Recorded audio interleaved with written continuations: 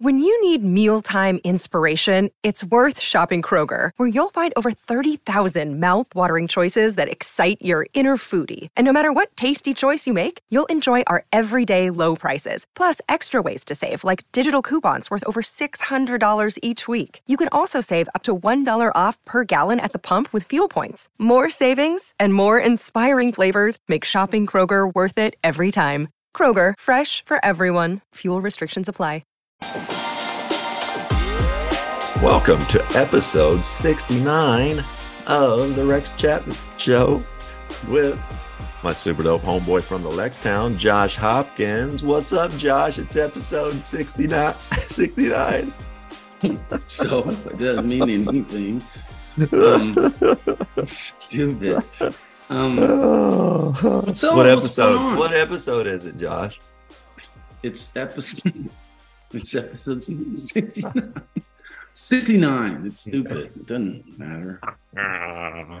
Well, anyway. And famous 69s? Famous 69. Yes, one that I know of, and that's Mark Stink Schlereth. Stink. Stink. Yeah, Stink. Yeah, that's a good one. I also from the NFL, Jared Allen. He's been there. He was 69. I wonder, is that one that they wanted, like, or was that like the last number available? I said they're probably grown-ups and didn't even really think about it. No way. Zero chance. Agree to disagree. Anyway, how's Austin, buddy? It's great. It is great. Getting close to the holidays. It's nice here. It is. I'm gonna head home to Kentucky for the holidays. What about you, Rex? I'm gonna head home and meet you there for a few days. How about that? Oh yeah. Maybe we can do one of these side by side. That would be nice. That would be really would be nice. You brought it up, but have you we'll get into our book club. Yeah. What'd you read this week, Rex? Nothing. Oh, nothing. Okay. Yeah. Well, what about you? Did you read anything? I didn't read anything. That's been book club. Yeah. Josh, I'm very excited about the guest we have today, and I want to get right to it. We've been working on this for a month, and something came up every time, and most of the time it was my fault. But we've put this off and put it off. Someone who really and truly is one of the first names that I think of my earliest basketball memories. I don't remember him playing.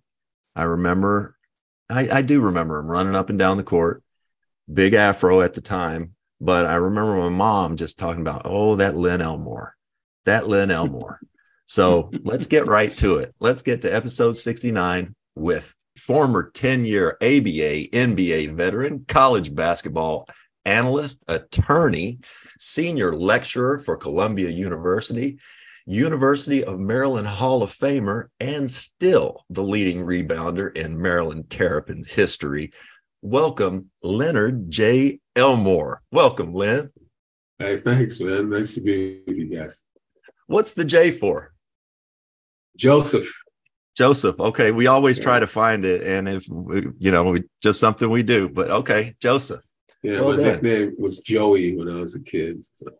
You're one of my earliest basketball, you're one of the earliest names that I associate with basketball. I would have been, like my dad played in the old ABA, I think right before you got there. And so, as I grew up, I was born in 1967. So, as I'm 6, 7, 8 years old, my dad, of course, I'm listening to my dad watch games and listen to games. And he's talking to me about, Lou Alcindor and Lynn Elmore and all these guys that, and to this day, those are they're my earliest basketball memories. I just wanted to let you know that. I don't know if I've ever told you that. I appreciate that. I don't know. Your memory might be faulty because there's no way he mentioned me in the same sentence. Well, Senator, but that's a whole other story. We did go to the same high school. I know that. I want to get into some of that. Years older than me, but anyway. What was that we just like? We just recently had the I think he's still the most points scored in a season. We had Walt Williams from Maryland, and now we got the leading rebounder from Maryland. That's right. We're covering our Terps bases here with the records. Yeah, go ahead. Sorry. Hey, Len, you were born in Brooklyn, grew up during the height of civil rights movement. What was taught to you from your parents at an early age that made you engage in that way? It wasn't anything specific. It was, their actions, behavior, that of some of my relatives. I had an aunt who was truly, really versed in geopolitics, not just civil rights in the United States, but she used to talk about the CIA plundering the Congo and killing Patrice Lumumba and some of the other things that would go on. And, and we obviously listened, but, getting on the bus and going to the March on Washington, watching on television the demonstrations. And the one that stuck with me was on a Sunday night, watching the fire hoses turned on people in Birmingham. Those are the things that, that I recall vividly. It was interesting because where we lived in Brooklyn and then moved to Queens, really hadn't had any abject face up with racism per se.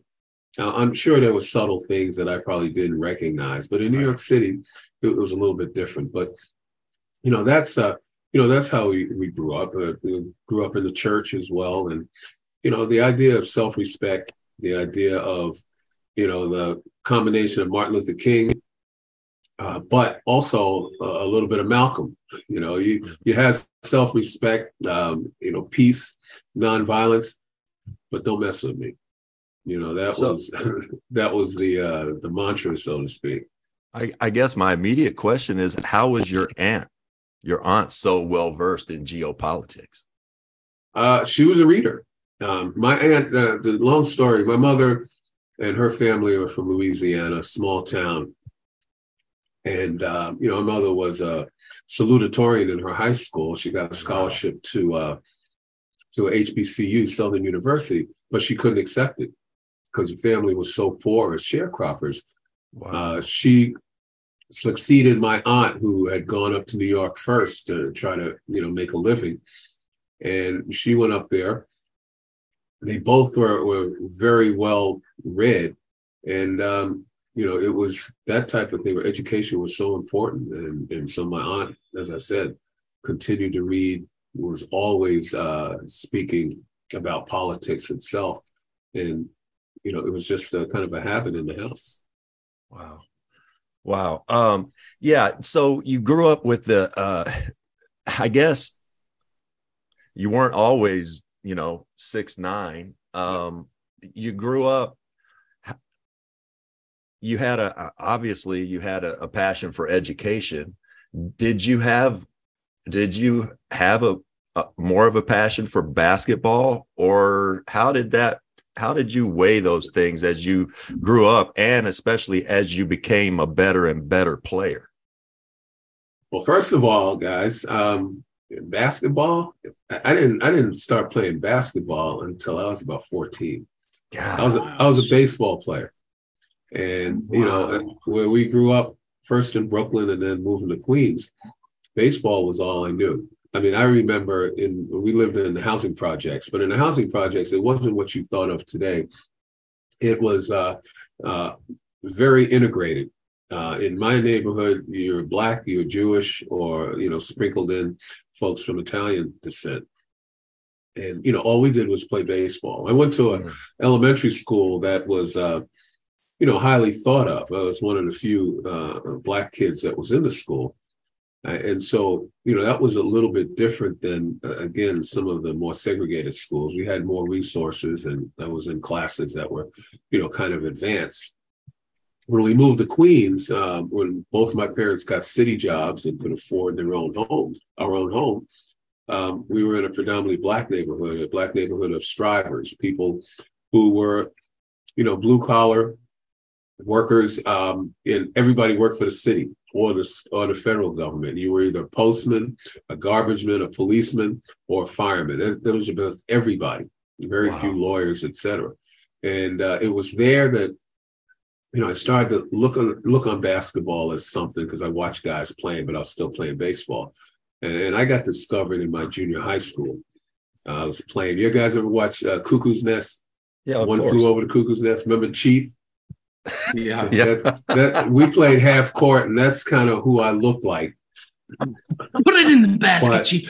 Put it in, Chief. Yeah, exactly. and so my PE teacher saw that and saw me. Obviously, I was growing a little head and shoulders above my classmates. He said, don't you want to play a sport with people your size?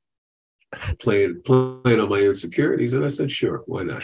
So he takes me down one day to this high school in Manhattan, and we're out there on the court, a bunch of guys warming up and stuff. And he says, okay, let's see what you can do.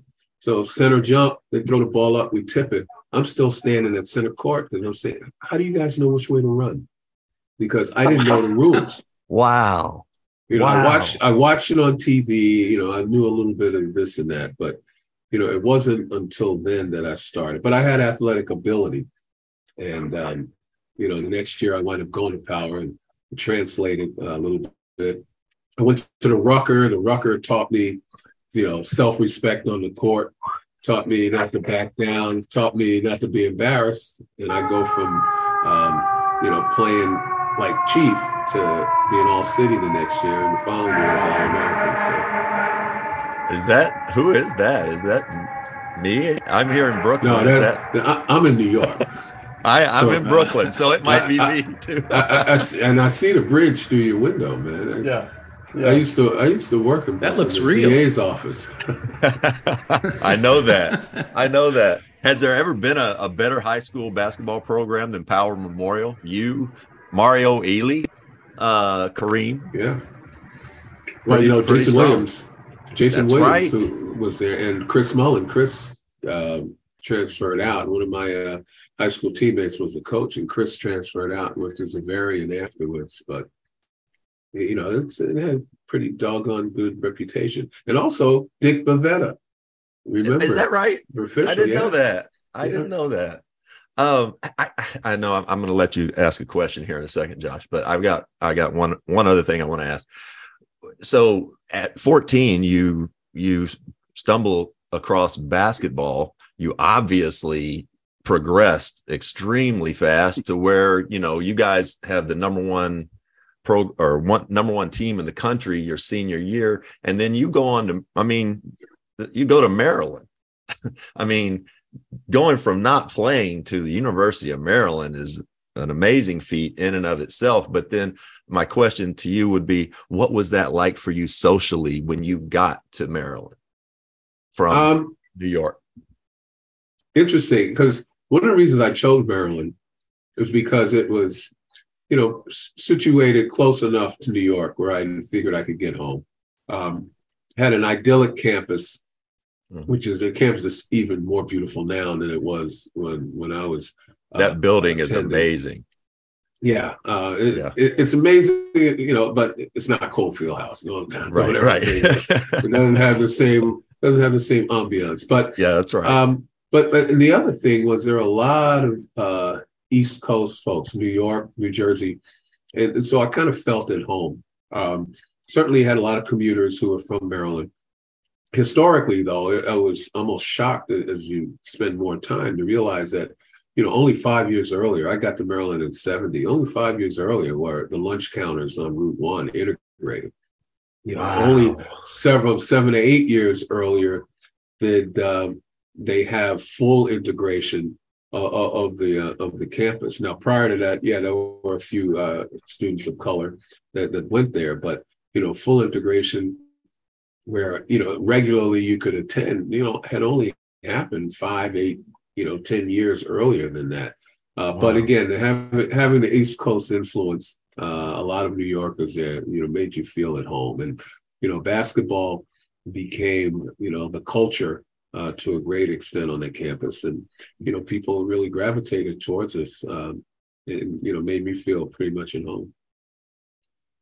I saw, I just want to hear if there's a story behind it at all. I was looking up your stats for your career, and I saw you basically, you shot 0% from the 3-point line your entire career, except your first year in the ABA, 100% from the 3-point line. Do you remember that shot?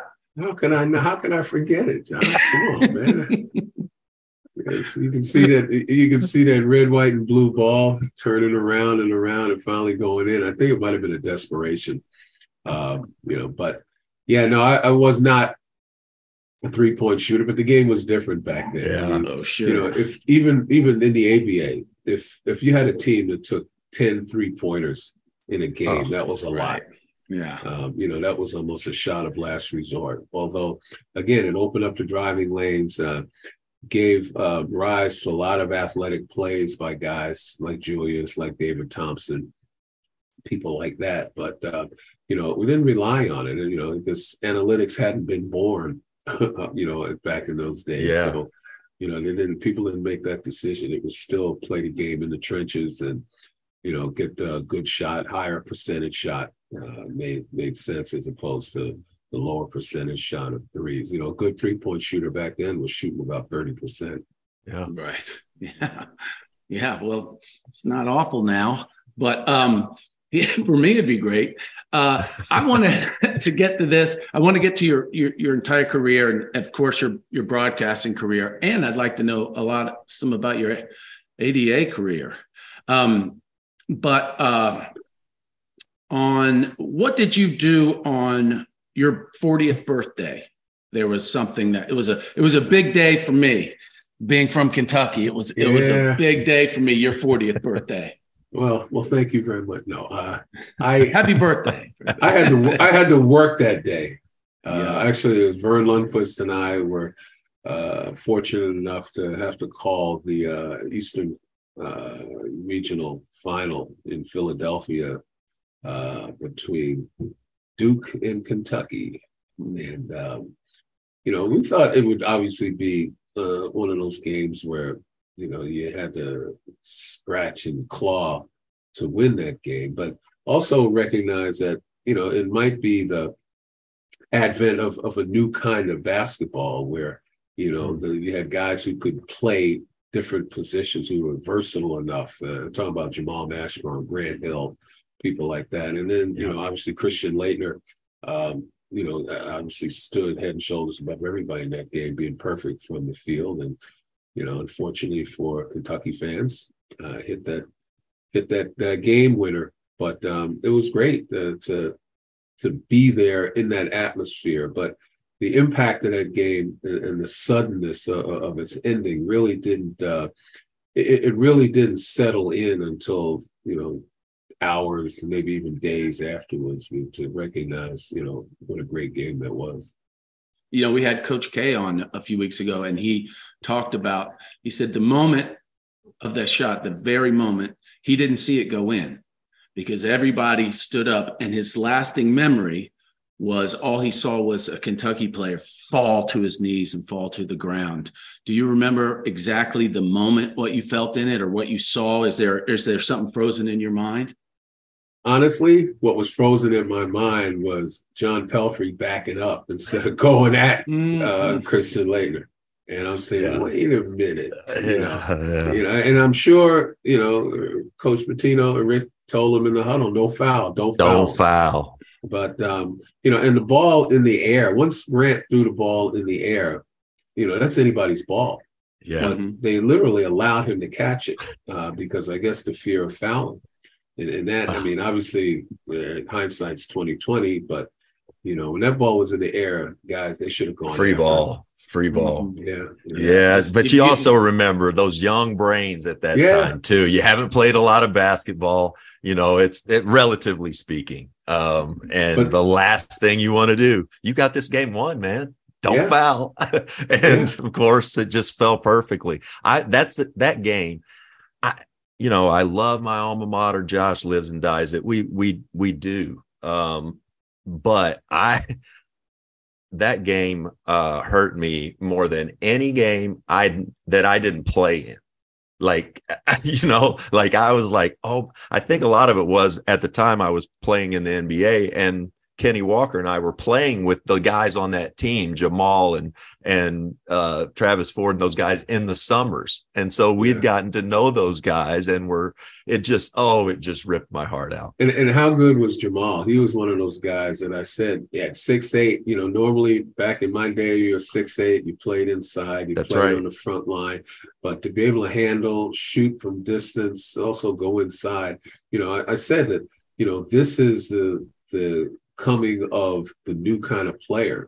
Did you know it then? Did you know it right then and there, Lynn, when you watched him? Because Josh and I, he showed up on UK's campus, a little fat, a little chubby, but within the time, by the time he got to the gym, you just went, oh my goodness, what is this? He can handle it out here at the 3-point line. He can get it off the board and go.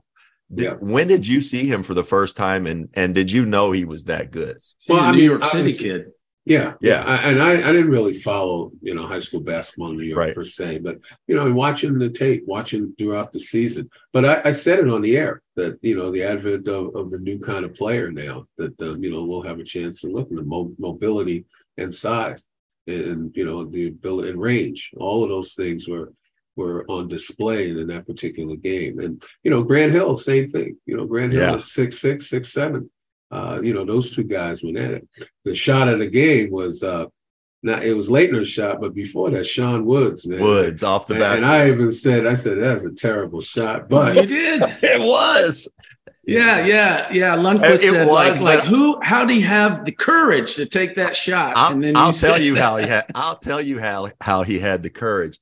Nobody wanted to play on Sean Wood's team in the summer in Kentucky because he did stuff like that. He would have Jamal Mashburn wide open, and he'd just go in there and throw it up off the glass. But thank goodness it worked out, right? Until it didn't. Until it did. And the other thing I remember was, Leitner cemented his position as the villain when he stomped on Timberlake's chest. And I tried to give him the benefit of the doubt. I said, I'm not sure he did that on purpose before the replay. And when the replay came, Vern said, oh, yes, he did. Yeah, I remember that so well. I also said during the timeout, I said, Vern, if that had happened when we played, we both would have been out of the game. He would have been carried out, and I would have been thrown out. Yeah. That's right. Coach, that's what happened when you play at Rucker. Yeah, exactly. That's right. That's right. Rucker, yeah, that's exactly right. I learned early on you can fight anybody for 3 seconds until the referees break you up. Right. I was real brave when there were refs around. The Rex Chapman Show is sponsored by Fliff. Fliff is a social sports book with a chance to win cash prizes. Fliff customers can purchase Fliff coins, and then as a bonus, Fliff awards free Fliff cash with their purchase. Fliff is the only sports book that gives you free coins and cash daily. Sign up for Fliff, the social sports book. What makes us different, you ask? Fliff is a free-to-play sports book that awards real cash and prizes. Use the code BBNews for a 100% match bonus. No sports betting in your state? Try Fliff. You were a teenager, Lynn, when you saw Tommy Smith and John Carlos raise their fists in Mexico City. What did that message say to you then, and how did that impact? What did that impact have on your own pursuits as an activist? Well, I mean, first of all, it's burned into your memory that the sacrifice that they made. Ultimately they were thrown out of Olympic Village, vilified, called every name in the book by just about everyone except Howard Cosell, who I still give credit to for standing up for them. But it told us that it was time to be a man. Remember at that time also, I had picked up the book. That was my junior year. It was October. It was the beginning of my junior year, and I picked up Autobiography of Malcolm X. So you combine that, and then going in school in September, and then in October you see this happening, and it was an awakening. And as a Black man in even a city like New York, we now can start recognizing the microaggressions beyond just the outward racism. You recognize the microaggressions, and it was time to time to stand up as an athlete. Now, the following year, I got elected student council president. I wanted to grow our hair long. I remember I'm going to Catholic school, but Right. I wanted to grow our hair longer. I wanted to go and join in the Vietnam War moratorium march and all this stuff. The principal threatened to throw me out of school. Sat me in the office when the moratorium went on to make sure that I didn't do anything. And I appreciate the parochial school idea. He wanted to keep me out of trouble, and he explained to me that, you've got potential, but I can't allow you to break the rules. But those were the things that really awakened you as a young man during that particular time. And, and kind of political and social awareness pretty much stayed with me. Would you, Josh and I talk about it often, and we've talked about it several times on this pod. We grew up in Kentucky, late 60s, early 70s, and it was very confusing for us as, rural white kids. There was the greatest Kentuckian ever was from our state, Muhammad Ali. Yeah. And we only knew him as Muhammad Ali. We only knew him called as that. When I was very small, that he was called Cassius Clay, but I don't really remember that. And it was tough for us to reconcile the fact that many Kentuckians loved him until he changed his name. And so we grew up not really understanding why there was this, because he was great. He was undeniably great. And the things he was saying. And that's when we learned, as teenagers, it's just they don't like what he's saying. Right. So what was his influence on you? Well, obviously, the courage to stand up. I wasn't necessarily a fan of the Nation of Islam simply because it just seemed to me at the time that, the preaching was segregating again. Not to say that, you can't turn inward to your community and expect your community to grow as we, not rely on, put it this way, we can't rely on the white man to provide for us. We have to provide for ourselves and turn inward. I mean, we all got that message and it was important. However, the total aspect of segregation, having grown up in an integrated neighborhood, having, white friends, good friends, it just wasn't the type of message that resonated per se.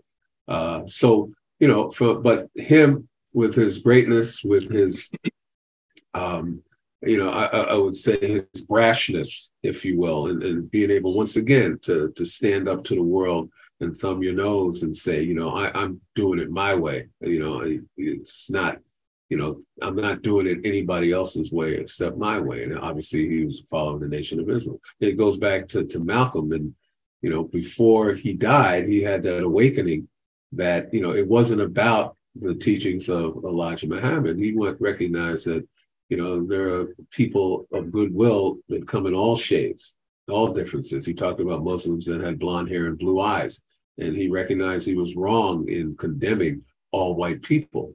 That was the kind of resonance that we listened to.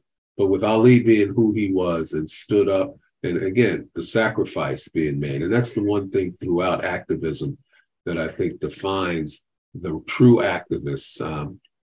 The fact that they're willing to sacrifice something to make their statement, to use their platform, is extremely important when you're putting people on that pedestal. And I think Ali is right there, at the pinnacle, simply because of what he gave up in order to, make his conscientious objector status to be true. And so we followed him. And, when my freshman year at the University of Maryland is when he came back.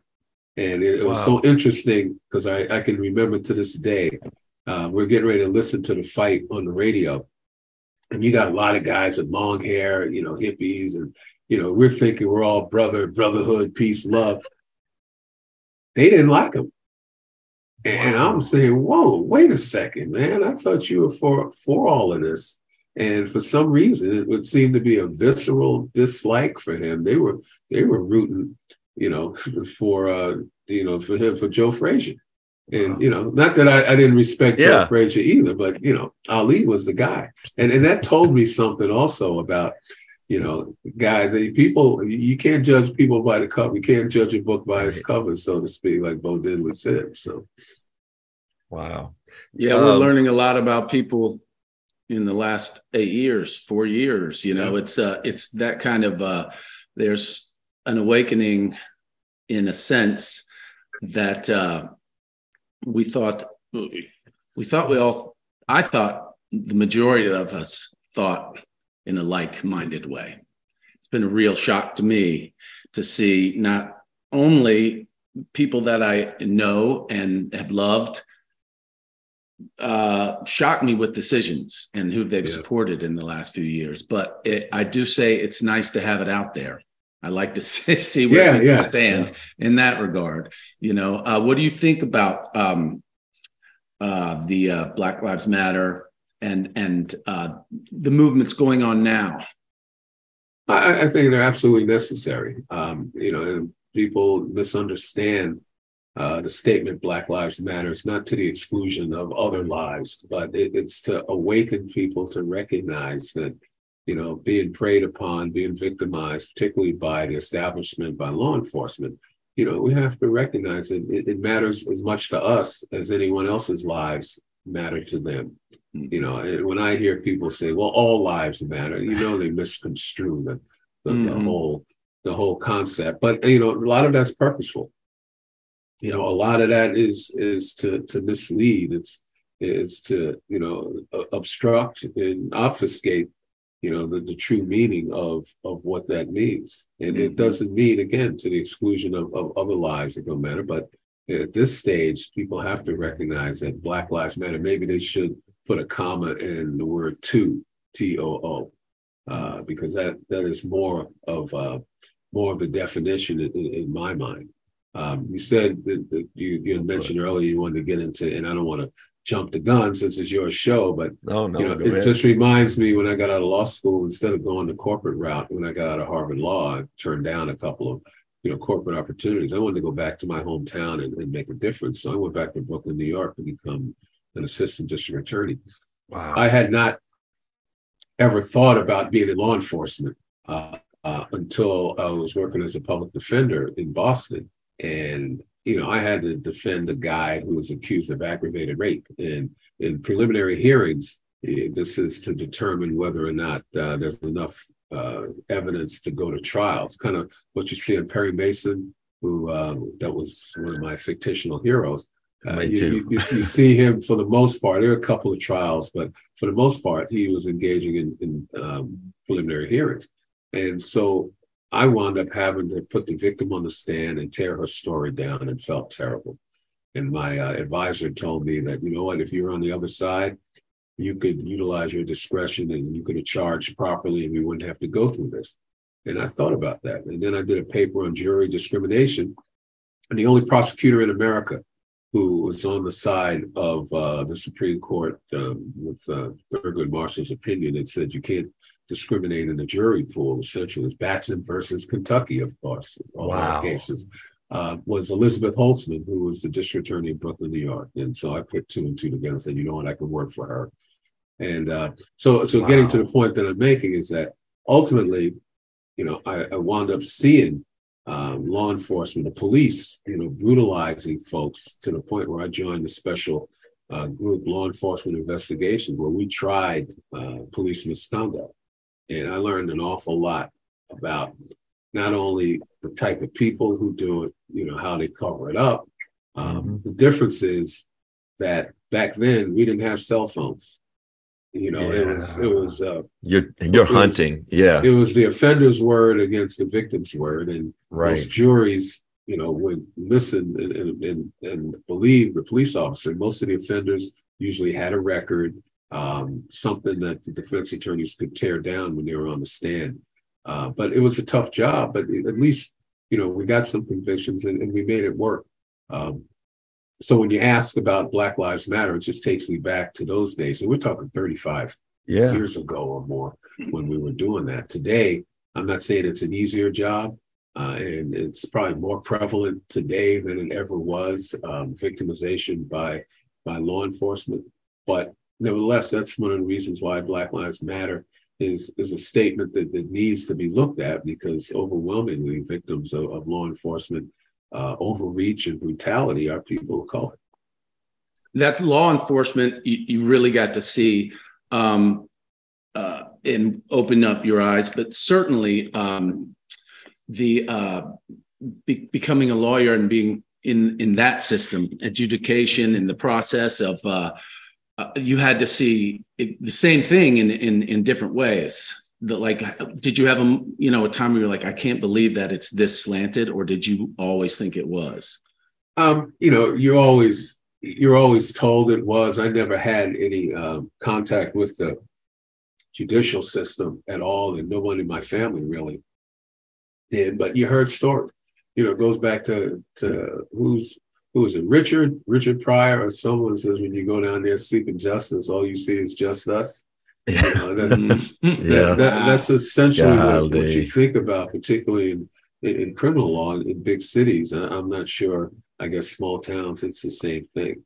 But and let's face it, there's crime, and there are some bad people that need to be put away. I recognize that back in the day when I was doing bail hearings, defense attorneys would always say, Your Honor, he's a poor man. He doesn't, or he comes from the family that hasn't taken care of him. He's got these issues, and so they're looking to reduce the bail or no bail. And based on the case, sometimes I'd have to argue, well, Your Honor, we'll agree to bail or release it on own recognizance as long as he goes to defense attorney's neighborhood, not my neighborhood where my mother and my sister live. Because that's essentially what it comes down to. Yep. But overwhelmingly, again, the system was slanted against poor people, not even just folks of color, but against poor people. And today we have a number of reforms that you would hope would kind of level the playing field to some extent, and at least offer some type of justice. I'm not sure that it's working, and I think that many instances people wanted to work against those communities. You're talking about the elimination of cash bail, which always forced people to go to jail, even for comparatively minor things, and then people want to use that as an excuse when crime rises, and saying that it's allowing these people back on the street, when in reality there's no real connection. But there's so many different things that you talk about when you talk about the criminal justice system. I've been out of it for a while now, but I just it just saddens me to see what people who come in contact with that system, how that system can essentially come down on them so hard, and then others who commit certain crimes, and we can talk about that forever, commit certain crimes against humanity, certain crimes against the people, can get away scot-free because they have the resources and they have the connections. I'm sitting here, I'm just mesmerized by, I'm fascinated. I could listen to you talk about this all day long. Were you ever bored in a basketball locker room? I mean, it's pretty juvenile in traveling the world with a bunch of what I call fifth graders with money. I enjoyed it because I was one of those guys. You just seemed like you had so many other interests. And were you ever bored, playing ball or thinking, what am I doing with my time? Actually, Rex, I mean, I love the game until I didn't. When I left the Knicks, that was my last year. It was my 10th year in professional basketball. My knees were hurting.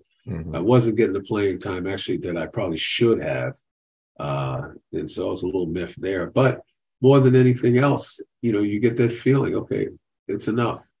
I had another year on my contract, but I could feel it the year before that 10th year.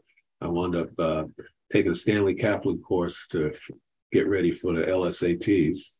Took the LSATs that summer. Applied to law school in my 10th year. And at the time, I was applying to law schools, and I was telling my girlfriend, who's now my wife, and she looked at me and said, you're applying to Maryland, schools that you're going to get taken, you're going to get accepted by. Why don't you go for the top? Why don't you try for Harvard? And I said, they're not going to take me. This is before I got my LSAT scores. And so, okay, fine. And, happy wife, happy life type of thing. She wasn't my wife. So I fill out the application. Even had a cross out with, I didn't fill it out with a typewriter. I did it with a pen. So I crossed it out. Sent it in. And, lo and behold, at the end of the season, we're playing the Celtics in the playoffs. And in April, right before the playoffs start, I get this letter, and it's, got Harvard on it. I said, my rejection letter. So I opened it up in front of her, and I was like shocked. Now I wind up finding out that I did pretty well on the LSATs and, so many other different things that went into the acceptance. But, ultimately I was accepted. Now I hadn't made the decision yet, but playing the Celtics, we had an off day. And I wound up taking the T over to Cambridge, walked through the library, walked on campus, and said, you know what? I'm going to be here. I don't need that. I don't need that extra year. Yeah, that's amazing. It's almost like being recruited again, right? Yeah. I mean, it was all me, though. Going, having a coffee in Harvard Square, walking through Harkness Commons, seeing the students doing their thing. And I yearned for going back in the classroom anyway. And, I was waiting for debate. You're talking about, hanging out with guys. And a lot of guys that I played with, they had political knowledge to some extent and social understanding. But, oftentimes the debate and the discussion didn't push you. Right. And I needed to be pushed. And so I finally just said, you know what? I could play another year, but this is where I need to be. Of course, the following year, the guys playing ahead of me, Bill Cartwright, he gets hurt. Marvin Webster, he gets hurt. I was in the starting center. You remember, instead it was Ken Bannister. I don't know. Ken the Animal Bannister. Yeah, I played against Ken. Yeah. He became the starting center. I could have been the starting center for the Knicks. Instead, I'm in class. But that's the whole. That's so interesting because what Rex was saying about the fifth graders with money and that kind of culture and going around the nation together, different cities. But there had to be some teammates that you were a wonderful influence for, and that saw your curiosity and want of knowledge. I'm sure you were reading, and that is there anyone that you remember kind of opening their eyes that they'd never got a chance to really be in a classroom and absorb? They were just pushed to play basketball and do things. Anyone that you said you should read this and they did, or people that you were a great role model to? Well, I'm not sure I was a great role model. I think there are some guys who, like to, engage. And I was with the Nets, guys like Mike Jaminski, Mike, obviously a Duke guy. My former teammate, Mike Jaminski. Yeah. G-Man would, he'd want to engage a little bit because, he went to Duke and he thought that he was a brain. And he was an intelligent guy. There were some other guys. I mean, the late Louis Orr. It just broke my heart to find out that he passed away there. Louis and I would talk about stuff in depth. And there were guys, quite honestly, that you wouldn't believe that would sit and listen to me. When I was with the Nets in my second year, after having a pretty good year, coming over and being traded by Milwaukee, the first year I was there, Larry Brown didn't think that I was big enough or strong enough to contend with centers in the following year. So he went and got a big guy, Darryl Dawkins. And believe it or not, Darryl would sit and would listen and, would engage. Yeah. There are a number of guys that I could talk about, but those are guys that kind of stand out a bit. That's so interesting because I like, I think a lot of times athletes get a bad rap. It's like coaching. Guys want to be coached. Guys want to be taught. Guys want to learn. It's just they want to learn from someone who's not going to beat them over the head with things they don't know. Right. And being in a locker room, for instance, you brought up Daryl, someone like that who, he went straight from high school, had no sort of experience from high school to all of a sudden he's playing against grown men, grown-ups. And, unless he's got, an aunt with geopolitical experience, maybe he hasn't been exposed. So, I've just got to think it hardens you some to know that you've probably had a pretty profound impact on a lot of guys. And he would admit it. He would tell people that, I told him this, and then he followed me and then listened to that. And you had other guys who went on to, professional careers after basketball. Steve Green, who played in Indiana, AIU, and then we played together with the Pacers. Steve was a dentist in Indianapolis and very successful one. He and I are very close, as players. There are a number of guys, like I said, awesome. That, listen. So, I'm happy to know that, there's guys who are successful, those who are still around. So, and you have to know that it's you probably changed a lot of people's lives on Planet Lovetron. He took that knowledge back. That's right. No question. Yeah, that's great. I want to ask you about one game in particular. I want to go back to college for just a second. You guys were invited to play in Pauley Pavilion and you went there and played against the Bruins. What was that like? And I think you gave them like their closest game in 3 or 4 years, didn't you? Yeah, I guess. I mean, look, it was great because, all the hullabaloo, Lefty, who never really said that Maryland was going to be the UCLA of the East. He said something to the effect, we got the resources that we could. But, people, what happens is, it goes through the game telephone. Next thing you know, after the third or fourth person, Lefty said they were going to be the UCLA of the East. Well, finally, the twain met. And, Bill and Tom McMillan at the time were like the ballyhooed high school guys. Yeah. Tom on the cover of Sports Illustrated. But, we recognized how good they were. And when we found out we were going to play them, it was prior to them winning the national championship our junior year. And Bill had a great game against Memphis. It was like 22 out of 23 field goals, something like that. Wow. When we knew we were going to play them, I took that video and I watched that constantly. So, when we were ready to play, and, we had a pretty good rapport, we visited with each other before the game, got to know each other a little bit. When the game was played, though, at Pauley, I recognized that I knew everything he was going to do. He wound up shooting 8 for 24. Wow. Blocked his first shot. The second one, he got me up in the air. That's the one that's on the cover of Sports Illustrated.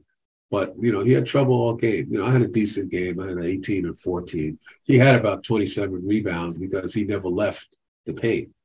And that allowed me, I was going to the top of the key in the free throw line, knocking down shots. And, he blocked McMillan's shots, Lucas's shots. They had subpar games. But, we wound up outscoring them. This was in an era, though, where you didn't watch film as a team. You did that on your own. Yeah, you think about how conscientious that is. Well, remember what I said about the Rucker taught me. Do not get embarrassed. Do not get embarrassed. And I was not about to be embarrassed. Wow. But, we wound up outscoring them 9-0 down the stretch the last 2 minutes. And, they beat us by 1. A hand check on Lucas by Dave Myers out of bounds. And right in front of the late Booker Turner, who's the official, whose nickname was Booker Bruin. Well, we won't go into that per se, but I remember blocking the one shot on Bill. and I unfortunately knocked it out of bounds, but I hit it so hard that it went over Coach Wooden's head. He had to duck, with the program, and it kind of set the stage for our confrontation. But he obviously is a great college player. We could have made our mark. We missed it by one. That same year, we lost to NC State in overtime in a period when we were number 3 in the nation. They were number 1 in the ACC tournament. Only one team was going to the NCAA tournament. That's crazy. Yeah, and of course they realized that the year after when they expanded the field. Is that what happened? Yeah, it was because of our game. Year? I mean, it was. I don't think I realized that. Yeah, they expanded the field because you can't have the number 3 team in the country, and we wound up being number 4 at the end of the season because who was politics? Marquette. Well, no, Marquette wound up going to the finals, so they pushed them ahead of us. But it was UCLA, NC State. No, it was NC State, UCLA, Marquette, and us. And they realized how the number 3 team in the nation not play in the NCAA tournament. Mm-hmm. Yeah, that's what happened to us. We were victimized there. So I will say this to any Maryland fans that are listening. I mean, Gary Williams and his group in 2002 made us proud and won the national championship. But the first national championship Maryland ever won was when we won the NIT in 1972. And that's when the NIT had a field of 32. That's right. And just like the NCAA tournament. And so the NCAA tournament is now a field of 64. We won a national championship from Maryland, but it doesn't get recognized. Well, it should. Josh and I know very well we can't go anywhere in Lexington where all of our championships aren't put up there. And every one of it, we've got all our NCAA ones. We also have all of our NIT ones, and they're up there in the banner just the same. See, we don't have that in Xfinity, which sometimes agitates me. Yeah, that seems silly. Yeah. I want to ask you one more basketball question before we let you go. Josh and I are a little younger than Len Bias, and it affected us in a profound way without even knowing him. We had Walt Williams on. We've had Gary Williams on, and they've all spoken about how Len's passing affected them. Could you talk a little bit about how it impacted you? Well, I mean, I didn't know Len very well. You're talking about playing in the summertime, and that's kind of when we played with those guys a little bit, but it was towards the end of my career, so I didn't spend a whole lot of time. But I knew that group of guys because I still maintain contact with Coach Giselle. They're a talented bunch of guys, and he was head and shoulders above all of that talent. But I recall exactly where I was when I heard about his passing. I was driving to my summer job at the Public Defender in Boston. And I was in the car and I was about to leave, listening to the radio, and they made the announcement. And, obviously Boston had drafted him. Yeah. And I swear to God, I stayed in that car listening to that for almost an hour. I couldn't move, and I was in shock. But as you sit and you realize during the times and the things that were going on during those days and from the culture, that it wasn't as surprising as you would think because of the proliferation of those drugs, et cetera. But just the idea of such a talent, being wasted like that, you wonder, how could that be? Now, in the aftermath, I was actually asked to join a task force on the campus to kind of figure out, okay, what can they do better? Because in some ways, the university may have failed him. In other ways, obviously, his group around him failed him, and he made the mistake.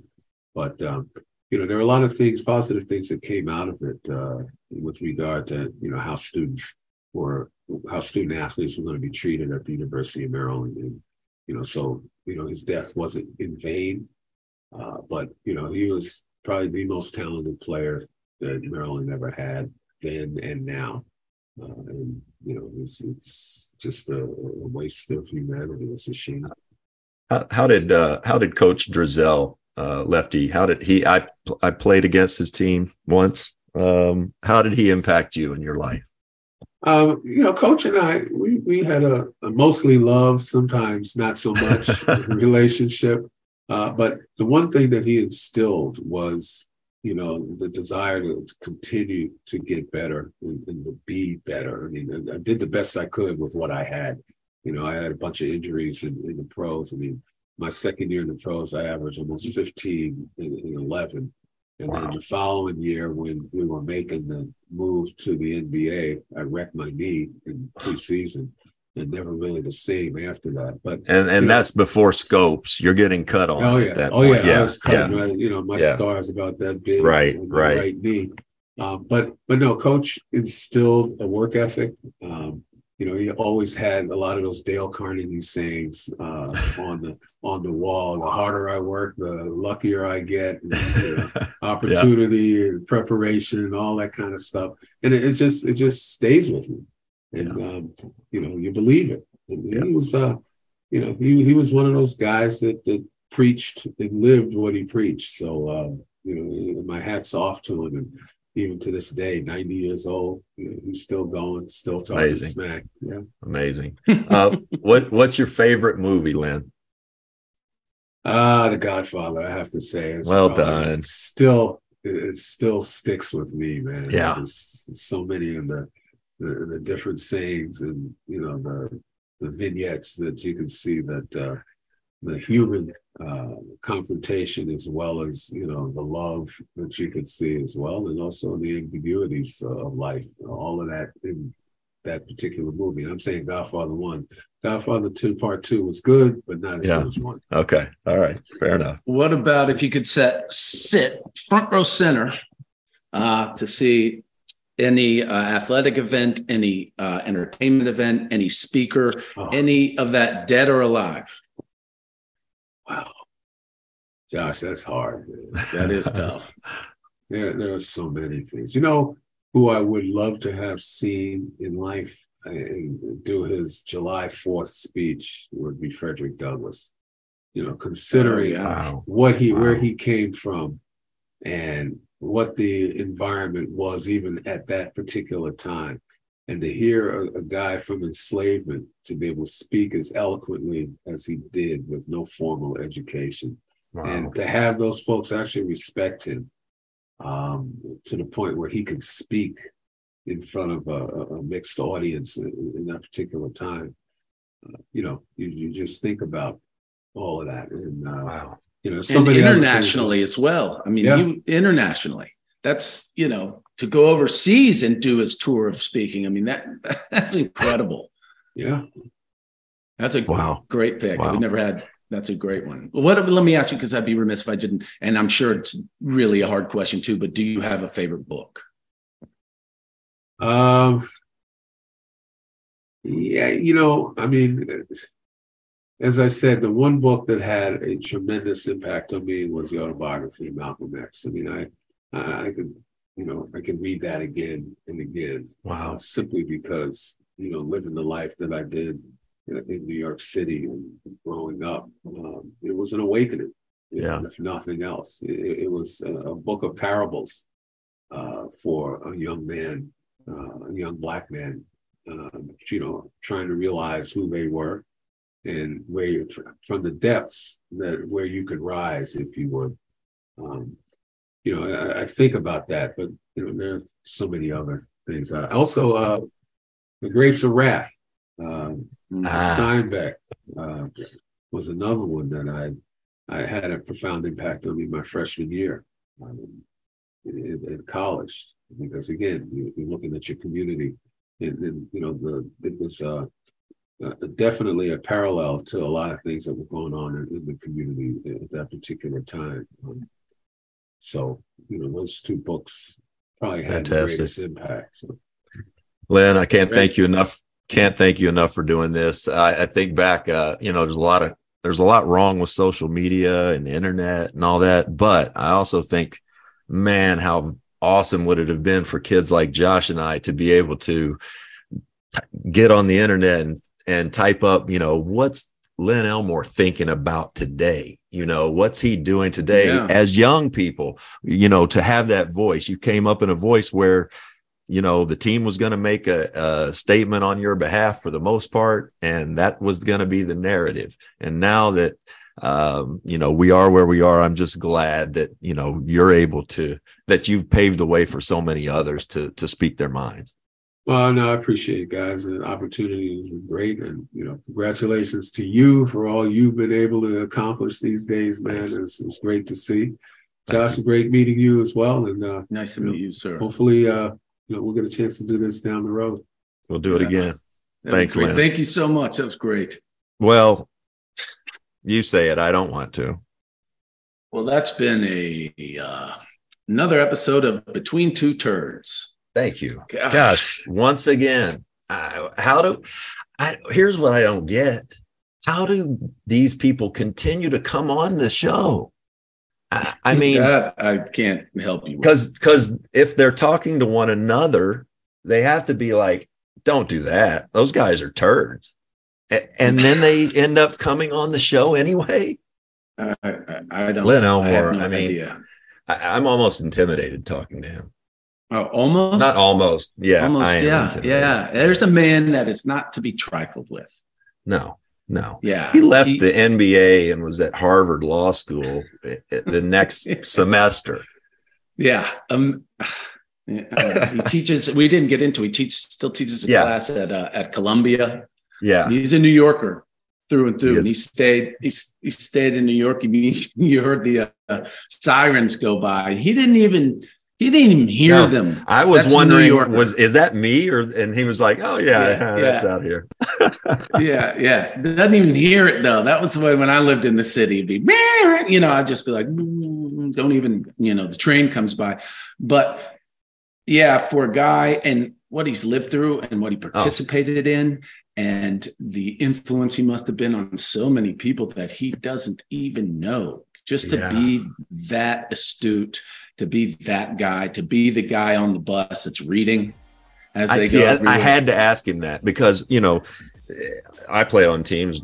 We had no readers, and that's a really, that makes for a really bad team to think about it. But then you play on a team that has a voracious reader, and they're almost just banished from the group. Like, oh, he's up there reading. He could be back here playing dice and telling fart jokes and shit. Right. But no, and so I often think, guys like Len, who had so many other interests, had to. Mahmoud Abdul-Rauf. Yes. And, rest in peace, Armand Gilliam. Or Kurt Rambis, for instance, just a brilliant guy. But Kurt could do either. But, sometimes I felt like, oh, man, that's got to be a little bit of a lonely existence because we're together all the damn time. Right? You're together constantly. The basketball binds you, but it can only bind you so far off the court, right? Sure. Yeah. Sure. Right. Yeah, that was also, I found it really interesting just because, you think of him playing at Pauley Pavilion and almost beating that kind of UCLA group. And that's just this historic time of basketball that's so far removed from me.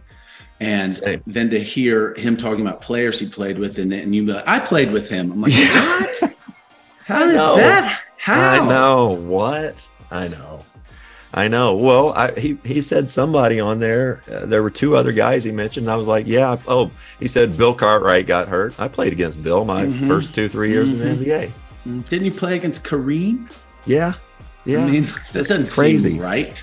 Yeah. Anyway. All right, buddy. That was amazing. Want to do it again next week? I'd love to. All right. That was episode 69 with Len Elmore. We'll be back next week on the Rex Chapman Show with super dope Josh Hopkins, powered by basketballnews.com.